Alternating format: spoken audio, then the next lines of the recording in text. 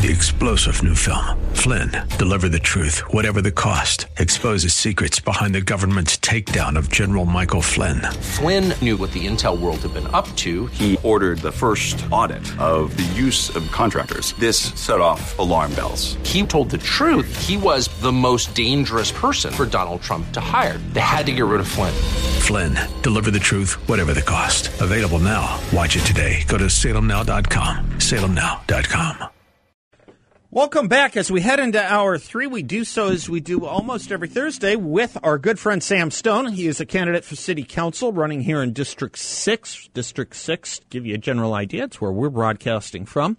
It's the Camelback Quarter, Biltmore area. It goes down to Ahwatukee. It goes up to parts of Sunny Slope. It's a great part of Phoenix. It's the part that is represented by Sal DiCiccio right now. Sam used to work with Sal. Sal has endorsed Sam, as have I. And if you want to help Sam out, samstone.vote. Samstone.vote is the website. How are you, Sammy? I'm good. And you know what, folks? Yeah, definitely go on that website and take some pity on me. I'm running for the Phoenix City Council. Come on, people. It's an important – I mean, there are real jobs and there are not real jobs when it comes to politics. Senators and congressmen can fulminate and hopefully do good jobs and do great things with investigations and maybe get a good piece of legislation here or stop a bad piece of legislation now and again. But mostly it's what we used to call job owning. Mostly it's rhetoric and debate. But there are some serious jobs in government. I think the governor's job is a serious job. I think a mayor's job is a serious job. And I think city council is a serious job. And we have a mayor who's not serious, so it means we need to have city councilmen who are serious, and you're serious. AG and prosecutors, I would add into county that list. Attorneys. Yep. Yeah, the Maricopa County prosecutor, yep. All those county prosecutors. Yep. City council is much more, obviously, where the rubber meets the road, yep. Where you're really dealing with concrete things. Yep. I mean, so when you had a situation like we've had in Phoenix now where they can't pick up the bulk trash on time, right, and people are leaving bulk trash on the curb for a month, that might seem like it's just a blight issue, but it's actually much bigger than that because it creates all sorts of potential crime issues mm-hmm. around it. No. That kind of thing. And plus you got a lot of sort of random stuff on the side of the road that can end up in the road and being a hazard. Yep. So, no, it's about getting things done. One of the things I want to do is stop construction on main arteries during high tourist season. I get that. This might be impossible. Yeah, might be impossible. You're really probably pushing a little too far for that. This is in the category of why we can't have nice things. That is in the category of why we can't have okay. nice things. But I would say I've spent, and actually I'm intensely. I'm glad you bring this up. No, Seth, you know this. I know you know. I'm actually intensely frustrated about this because I literally spent 5 years in Sal's office beating the snot out of our streets department to stop bloody tying up consecutive arteries. Yeah. So if you're tying up Indian School, don't tie up Camelback or Thomas, right? And maybe not November to April. Right. And don't have multiple intersections construction where you can't make left turns at multiple intersections in a row. I've seen that. I beat them up for 5 years, and I actually got them to agree to stop doing that stuff. And then literally the minute I wasn't in Sal's office, they started these practices back up again. And I'm literally, Keeney Knutson, I know darn well y'all pay attention to this stuff. Keeney, the street transportation director of the city of Phoenix. Keeney, you know we're going to be having a conversation after I win this seat, right? Like we're going to be talking, buddy. The big issue, obviously, that people think about with the city, aside from garbage collection, potholes and stuff, the serious issue is always crime and policing. I started the show a couple hours ago talking about, politicizing agencies and departments is one thing, and I think you can actually, with will, get your arms around it and fix it or fix some of it. Incompetence is an entirely different thing. And what happens when the two intersect? So, for example, today, you may not know, it was breaking just a little earlier. 9 months ago, you do know the Supreme Court had an unprecedented leak when they leaked, a clerk most likely leaked the Dobbs decision. This was the decision that overturned Roe versus Wade. They undertook a 9-month investigation of an institution that does not have a lot of employees, probably about 100 employees. But most likely it's one of the clerks, and each justice has about 4 clerks. And most likely it was going to be one of the liberal court clerks. And they came up empty-handed. I assumed this was Sotomayor's, one of Sotomayor's probably. clerks. I mean, it was probably a Kagan, a Sotomayor. It was probably. So she has one clerk in her office who people have kind of pinpointed as the source of other potential leaks, also not of this dramatic Couldn't nature. Couldn't get her. Yeah. No, they threw up their hands. They issued a report today saying after exhaustive investigation, we cannot identify where the leak came from, which means one of several things, including that a Supreme Court clerk, which is, i.e., someone who is actually writing the opinions, probably the first draft of every opinion is written by a clerk, maybe the second, third, and final draft is written by a clerk. Justice to justice, that varies. Some of them are really big on actually writing. Yeah, no, it'll depend. What it means is one of them or more is a very skilled liar. Yeah, absolutely. It also means, by the way, that... It also means we can't police anymore. Well, and I don't know about the investigation and how they proceeded beyond government channels. Because, look, we have the Freedom of Information Act, right? And every government employee knows the boundaries of that law and how you can have all your emails and your texts or this or that disclosed. But all you really have to do to get around it is keep two phones. Right. And have anything that you might not want seen by the public go to a private email account, be on a different phone than you list on your business card or your federal stuff, your city, whatever it is. Did they pull the phone records, text messages, all that thing? Did they search for accounts that these people all had that weren't official? Are there secondary account channels and that kind of thing? Are they using a messaging app that destroys stuff?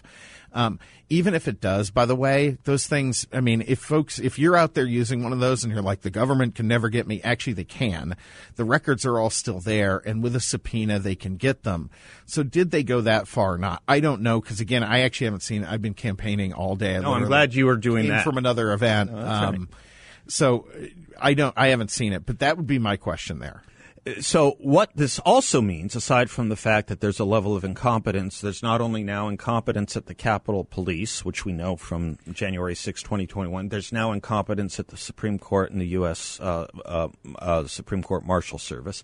And it means, as you well know, that the purpose of such an investigation is to hopefully find someone and then sanction them with some form of punishment so that it does not happen again. So what we now know is it can happen again. Well, that's the lives, by the way, let me remind you, lives were put at risk. Yeah. Supreme Court justices were targeted because of this. That's the theoretical purpose, but I think what we've all seen, and I actually want to get into this about policing specifically here in a minute, but federal law enforcement, particularly the DOJ and associated agencies, FBI and so forth, are clearly basically, I refer to the FBI now as the Democrat Enforcement Agency. Yeah, they're the new DEA. Yeah, it's the new DEA, but it's not drugs, it's Democrats. They're just enforcing whatever Democrats want. Mm-hmm.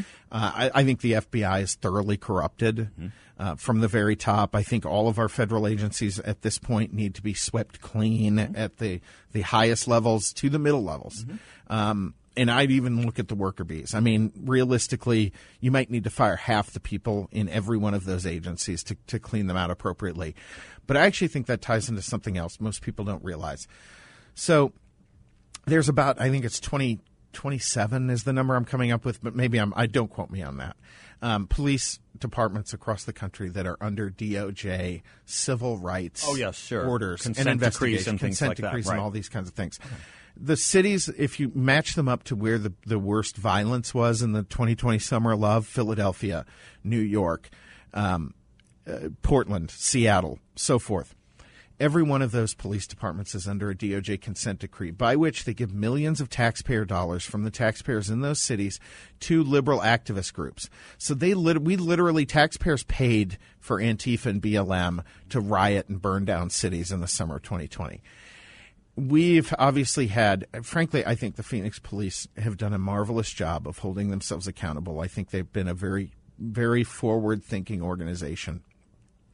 The mayor invited them in, the mayor who's backing my opponent, who brought him into the race, invited the DOJ in to investigate the city of Phoenix and put us under a consent decree. Now, there was no civil suit or anything from a citizens community. They organized it, coordinated it with some of these groups, but they would not have come here. It's like you or me calling the IRS and saying, investigate me. Right. audit me. Yeah. Yeah. Okay. Yeah, absolutely. And look, in that case, when the mayor, who's tied to all the big national Democrats, calls and says, do this, it was going to happen, and it did. Mm-hmm. You notice that it came in immediately when Biden took office. It didn't happen under Trump for a reason. Mm-hmm. So with that, they defund your police by taking money from them and handing them to these liberal groups to elect more Democrats to further these policies. They also gut the police department and how they can interact with citizens and during a stop, and that's what they're doing right now with the city of Phoenix. They've had the new chief who's he's here to roll over for the DOJ. They brought him from Philly for that. Let me pick up on that with you when we come back. That's an interesting way of putting it, because I don't think a lot of people realize. When we hear about people who are community activists, we learned about community activism when Barack Obama put it on his resume. This is what they do. It's a profession. It's a profession paid that enriches operation. itself on these kinds of schemes and scams, and it lowers the safety. And I think their end game in this is a Davos-worthy and possibly even Davos-connected conspiracy. All right, well, we'll pick up on that and talk about Davos when we come right back.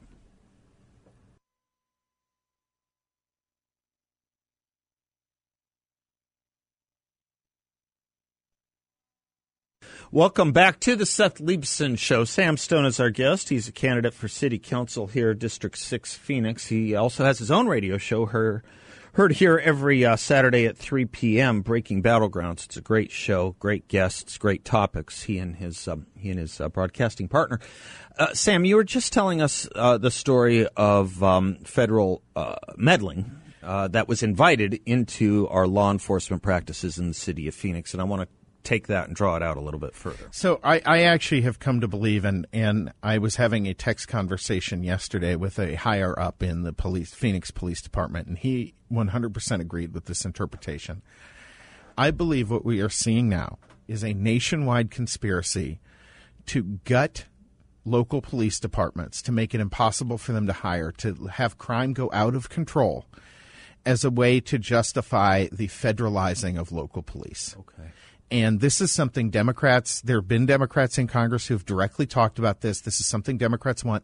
And if you think about it, I liked the world a lot more before all the conspiracy theories turned out to be true. Yeah.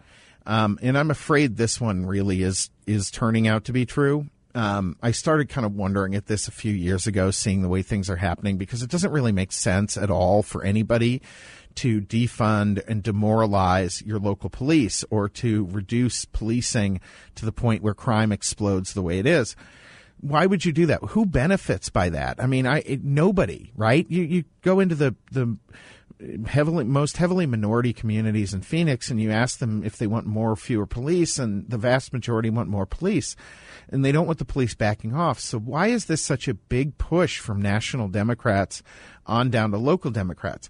And I think you just have to look at things from a very self-serving, financial-centric interest. Policing is the single biggest line item cost to every city across this country. Sure. So if Democrats can get policing federalized, that frees up a huge amount of money for them to spend on their pet projects and all the other stuff they want, right? So there's one interest behind it. From the federal departments, right, their bureaucracies, their whole goal is to expand their bureaucracies. Right. The more the better, the more powerful they are, the better. There's another element of it, right? Mm-hmm. That there's financial self-interest both in local government and in the federal government to try to make this happen. And you can't you can't just do it because people like their local police. You have to get them to the point where they feel their local police are totally inadequate for the job to make this justifiable. But here's the third element that scares me and why I'm really concerned about this. We have seen that there is a bent at the federal government with I'll think of COVID and all the various things, and we're seeing in Davos the various plans they have for depopulating the world and all this crazy, crazy stuff. It's control. A federal police force can be controlled from a single point. If you gain control of the federal government, you gain control of the police from coast to coast. When there are issues or problems, there's no local authority to push back. There's nobody to say, no, we're not going to do this. You take it out of the hands of the people who are directly impacted and put it in the hands of people who don't care about those impacts but only care about power. Seems like there's a lot of this flowing upwards. That's what it is. It's a flowing upwards. It's a renunciation of responsibility or an abdication of it so that it can go upwards. You see this with the Democrats on voting. Right. You see this continually when Democrats were in charge of Congress with H.R. 1s. Folks, and Seth, I know you understand this, and maybe folks out there, it hasn't been put clearly enough for them to make the connection. But states are the biggest impediment to Democrats' priorities that exists, right? Because states like Florida and Texas and up to now Arizona have shown a very different path, and that path has been dramatically more successful. It's been created better quality of living for its citizens. Yeah, you just look where the U-Hauls are going. Yeah, absolutely. Yeah. You look at that. As long as that exists, it's much harder for Democrats to justify their policies and the imposition of their programs nationwide. Right. This is right. So what when I started first thinking about this, Sam, was that really eerie, frightening, and also eerie. Almost a year ago, I think it was October of 2021, when Merrick Garland, the head of the Department of Justice, the Attorney General, put out that letter that the FBI was going to work with local law enforcement to surveil school board parents at school board meetings. And I thought, well, now that is really weird. Not only is this business the FBI and the DOJ should have no concern about. You don't get more local government than school board meetings. That's about as local as it gets. If you can think of something more local, as local as it gets. There's nothing else. And then what they say is they wanted to partner with the local police to monitor these things. And I thought something dramatic changed there, certainly on the First Amendment, but also in the federal, state, and local partnerships of policing. I think something very dramatic changed there and throughout the COVID period, where you've seen federal reach be expanded dramatically, where any sort of opposition to it's not even necessarily elected Democrats, but to the Democrats who run the institutions. If you think about Joe Biden's most acerbic speech as president, it's when he went to Georgia to campaign for the federalization of election laws. Right.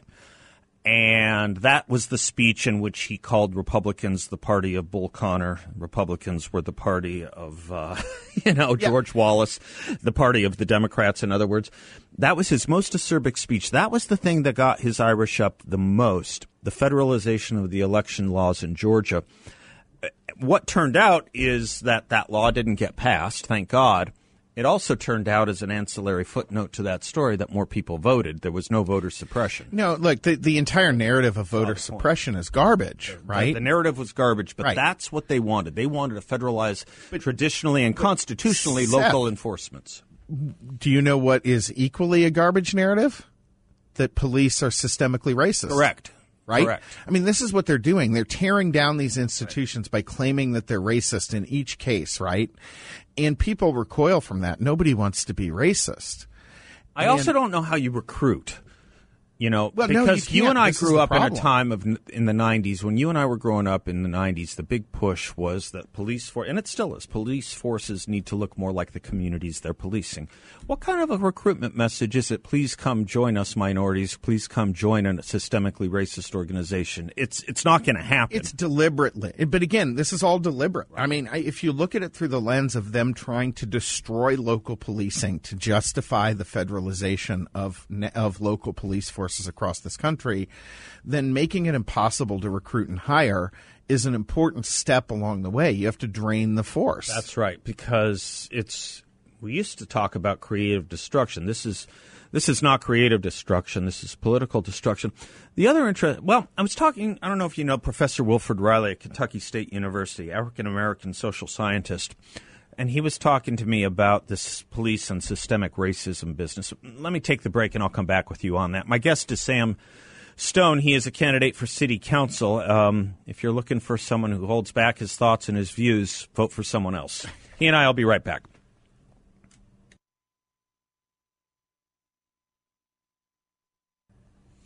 Welcome back to the Seth Leibsohn Show. Sam Stone is my guest. He's a candidate for city council. His website is samstone.vote. It's a really active and informative Twitter feed as well. Sam the Poll, right? Sam the Poll, P-O-L. P-O-L. And, of course, he has his own radio show here every Saturday at 3 p.m., Breaking Battlegrounds. I was talking to Professor Wilfred Riley earlier in the week. What was it, Tuesday, Bill? I think it was Tuesday. And he does a lot of research on issues of race. He himself is African-American. And he was saying that if you talk the reason I had him on was to discuss racism in the light of the day after the Martin Luther King holiday and the state of race and racism in America.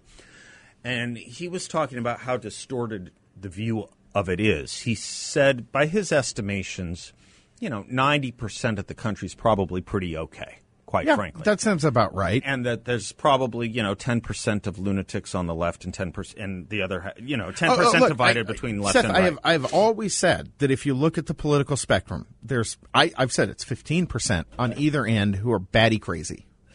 Yeah, okay, fair enough. Yeah, so we're in the same realm. Yeah. And he said, and if you ask most people he said if you ask most people how many unarmed African Americans get shot by the police each year, he said traditionally the answer is in the thousands. Right.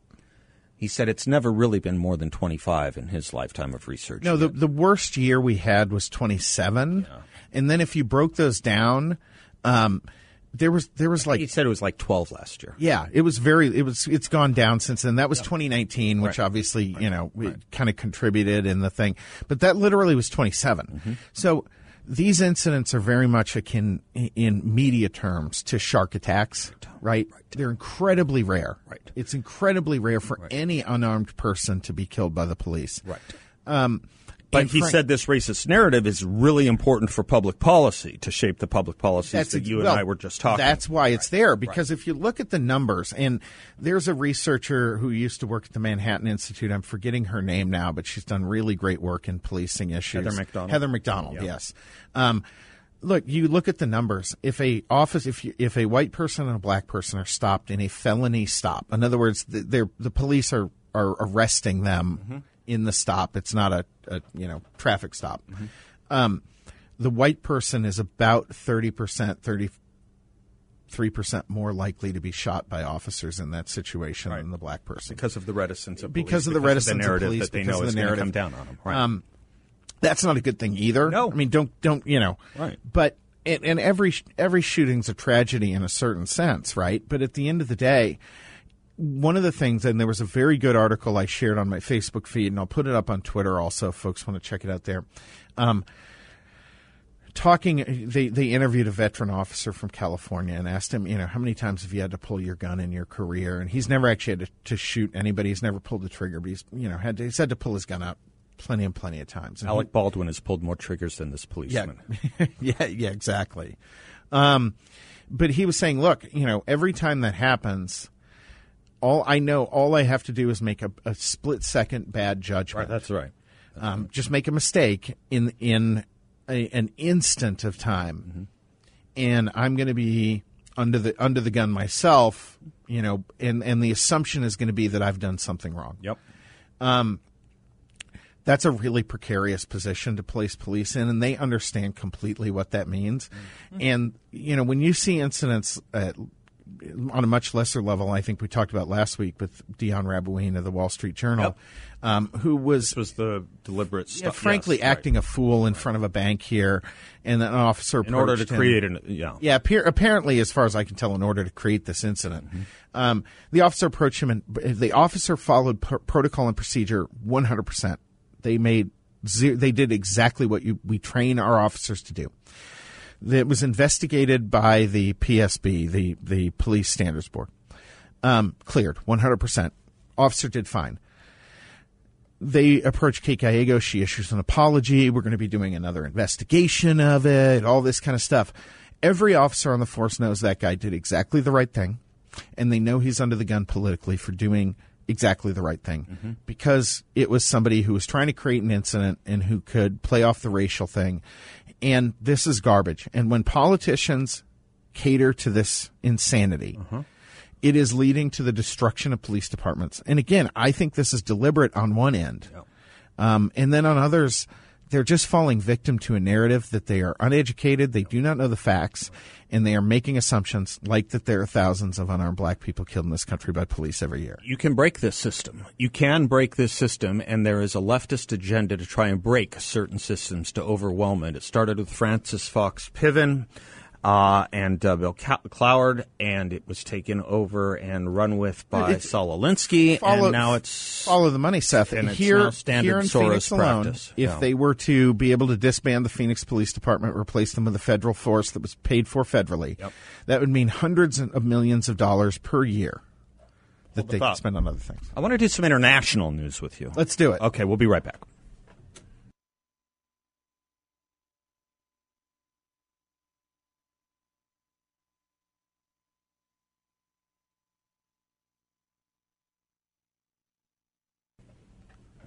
Sam Stone is our guest this hour, as he is every Thursday. It's a delight to have him. He's a candidate for city council here in District 6. Please check him out. Please take an honest and sincere look at him. And if you think a truth teller like Sam is someone you want on the city council, help his candidacy out. samstone.vote is his website. Sam, you're running for an office of responsibility, political leadership, political office. Every political office is an office of responsibility. It seems to me adults, when they enter the arena of public policy, have that responsibility as well. And it's a responsibility to first tell the truth, and it's a responsibility to not put everyone in panic, particularly young people. It's a responsibility not to ignore a bad situation or overhype and catastrophize an otherwise fairly innocuous or not needing of catastrophizing situation. We saw all of this on hyperspeed in COVID. There is, as many people know, something taking place abroad called the World Economic Forum. This audio, I played it a lot yesterday. Let me just play it here, too, again, to set this conversation up about what these adults, formerly of elected office, of quote-unquote responsibility, are telling the people and the children of the world. And the accumulated amount is now trapping as much extra heat as would be released by 600,000 Hiroshima-class atomic bombs exploding every single day on the Earth. That's what's boiling the oceans, creating these atmospheric rivers and the rain bombs and sucking the moisture out of the land. And Hiroshima's by the tenfold. Rain bombs, and boiling oceans. News flash: no ocean has ever boiled. Also, there are no rain bombs. Drastic weather events have been lesser in the last decade than they have been previously. Literally every word of that was a lie designed to scare idiot children. Mm-hmm. And I'm sorry, children, that I just called you that. But well, not all children are idiots. But if that's not what he's falling for this. Right. That's the trap you're falling into. They're using you as the useful fools for their new their green revolution. Look, we can all agree that less pollution is better than more pollution, cleaner air is better than dirty air, clean water is better than dirty water, and we all have a responsibility to the planet and to each other to limit our impacts in reasonable ways. What they're doing now, I truly believe, is to set up a depopulation of the planet. Mm-hmm. I think they're pushing very hard in that direction. I think when they say that... That's why they brought Paul Ehrlich back out of retirement. Look, when they say that this planet should only support 500 million people, they are dead serious and dead set on getting there. And that should be a very scary thing to most people on this planet, because it means, look at yourself in the mirror. If what you're seeing behind you is not the World Economic Forum, your room at the World Economic Forum, you're not one of the 500 million they're planning on keeping around. Great point. It's a great point. No, I mean, John Kerry, in his speech, he was talking about we special people. Right. No, this is a very elitist, very disconnected group of people. And, I was actually talking about this with the group I was just at before this, but there are a lot of studies over time that the psychological makeup of the world's most powerful people, presidents, CEOs, and so forth, is essentially the exact same psychological makeup as serial killer. They tend to have significant psychopathic tendencies. They've narcissistic personality disorder. They have clearly authoritarian personality, as Adorno used to write, and they have clearly redirected those psychopathic tendencies, their psychopathy, into, instead of murder, it's into policy or money, whatever it might be. That's not the kind of person I want deciding the fate of the world for me, because I know darn well they do not care one whit about me, and my death is just a statistic they would welcome on the way to their objective. You know, Hannah Arendt, famous political philosopher in the 50s and 60s, undertook probably some of the most serious study of authoritarianism in our time. On Totalitarianism, On Authoritarianism were her major essays. And in one of her essays, she talks about a quote I often use, which is the tendency she has seen was beginning to see in the late 1950s of progressive education. Her phrase, the tendency of progressive education, her phrase, was to have adults' political combat take place on the playgrounds of our kindergartners. That's what she was pointing out then. And that's a lofty way of saying we are using children to soothe adult anxieties or to fix adult concerns. We saw this very clearly during COVID. This was immediately apprehensible during COVID. I think you saw it, too, with the Florida bill that DeSantis signed that got so much attention, that put so many kindergarten teachers in tears on TikTok, that Libs of TikTok exposed that they could no longer talk about their sex lives with their kindergartners, right? They are using children. They use children. And if you connect that to serious authoritarian regimes of the past, they all have big youth movements. Well, it's an essential element because, look, you can teach kids to believe anything. I mean, this is not quackery. This is just simple psychology. Children can be taught to believe virtually anything at all, as long as you reinforce that system religiously. And I use the word religiously very deliberately because obviously religion is a system from youth of implementing a certain way of view, right? A certain point of view. And you can see the success. That's not a critique. I'm just pointing out that kids are trained to believe in religion from birth, and it works. Every social psychological experiment has shown that you can teach them anything you want. Yeah. And on their own, they think there's Batman sometimes. Right. The most authoritarian, evil regimes in history have understood this better than everyone else, and they use it, right? I mean, we always know this, but ideally we'd like to not politicize children and to let them be kids. There's no reason for anybody to be sharing anything about their sexuality or their sex life with a kindergartner. Or telling kids they're going to kill grandma. Yeah, none of it, right? Unless you have a desired political outcome you're trying to create. Now we've created a generation, and I've dealt with these kids up front and personal. Of course you have. They have no idea what they're talking about. When you start asking them about their environmental beliefs and why they're like militant about it, they do not know the first thing about any of the systems or the industries or how any of this works.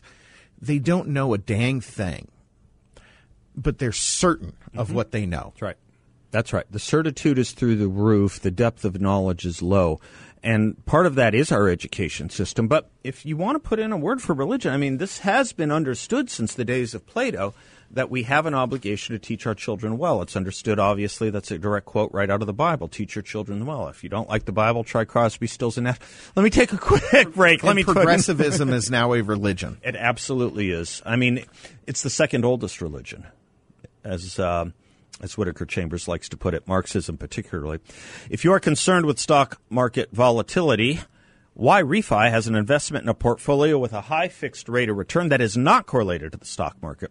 It's a portfolio where you can turn your monthly income on or off. You can compound it, whatever you like. and no loss of principal if you need your money back at any time. This is a secure collateralized portfolio that delivers an up to 10.25% rate of return. That's right, 10.25%.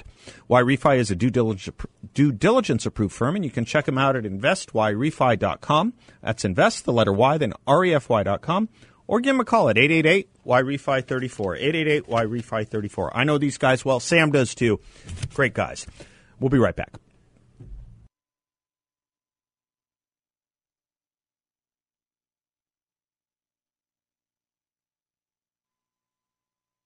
Welcome back, and thank you for spending some of your day with us. Really appreciate it. Sam Stone, thank you for spending some of your hour with us. Thank you for putting your hat in the ring. I'll give you the last word here today. Well, Seth, thank you for bringing me into the studio here again today, because I always enjoy these conversations with you. Folks, obviously, we've been talking about, a lot of sort of far-reaching issues that are not very concrete. The job of a city council is largely concrete. I'm asking for your support. I can't tell you how many conversations I've had in the last decade with conservatives who are like, hey, we got to fight back in our inner cities, just like we do in our schools. Right. And I think we're now finally paying attention to the schools, and we're doing a good job of that. Well, folks, I am the only Republican running for office right now in the state of Arizona. Okay? I mean, I'm the only conservative office candidate out there. I am running for a seat where I know I'm going in the minority, but I know how to go in there and have a major impact on the policy of the city of Phoenix. And I'm asking you, do you stand behind what you've been telling me all these years, folks? Are you going to stand there? Because right now, I'll be honest, I'm calling all these people trying to raise money, and what I'm getting is, oh, the mayor told me not to give you money, and they're afraid. So all the people, I'm getting outraised 6-1. I'm still in this fight. I got outraised 6-1 in the primary. It was neck and neck. There was no dang difference between us. I'm going to beat this guy. If I just have a little bit of help, I'm going to beat this guy. So I'm asking you. I'm pleading with you, folks. And I don't do that. I am not a beggar. I'll make a plea. For those of you that say, well, I don't want to get involved, or it's, not something I typically get involved in, ask yourself how well that's worked out for you. Yeah. Ask yourself how well that's worked out for you. And if your city and community is important to you, this is your last stop. And we're doing letters to everyone in the district. If you send me $6, I can send 10 letters out, hand-signed to the district. If you come in and go to samstone.vote, sign up, volunteer, you can help me write those and put those out. That's what I need. I need your help, folks, or this isn't going to happen, and we're going to lose our toehold in Phoenix. Sam Stone, easy to spell. .vote, samstone.vote. Folks, again, thank you. God bless you all. Until tomorrow, I am Seth Leibson, and class is dismissed. 3-star General Michael J. Flynn, head of the Pentagon Intelligence Agency, knew all the government's dirty secrets. He was one of the most respected generals in the military. Flynn knew what the intel world had been up to. He understood its funding. He ordered the first audit of the use of contractors. This set off alarm bells. The explosive new documentary, Flynn, Deliver the Truth, Whatever the Cost, uncovers the facts behind this scandal. Flynn told the truth. He was the most dangerous person for Donald Trump to hire. I find out the worst enemy that I'm going to face in my life is right here in America. They took my assessment and they wanted me to change it. And I was like, I'm not changing it. They had to get rid of Flynn. With in-depth interviews, archival footage, and never-before-seen personal records of the man behind the headlines. I just felt like I was drowning. Flynn, Deliver the Truth, Whatever the Cost. Available now. Watch it today. Go to salemnow.com. salemnow.com.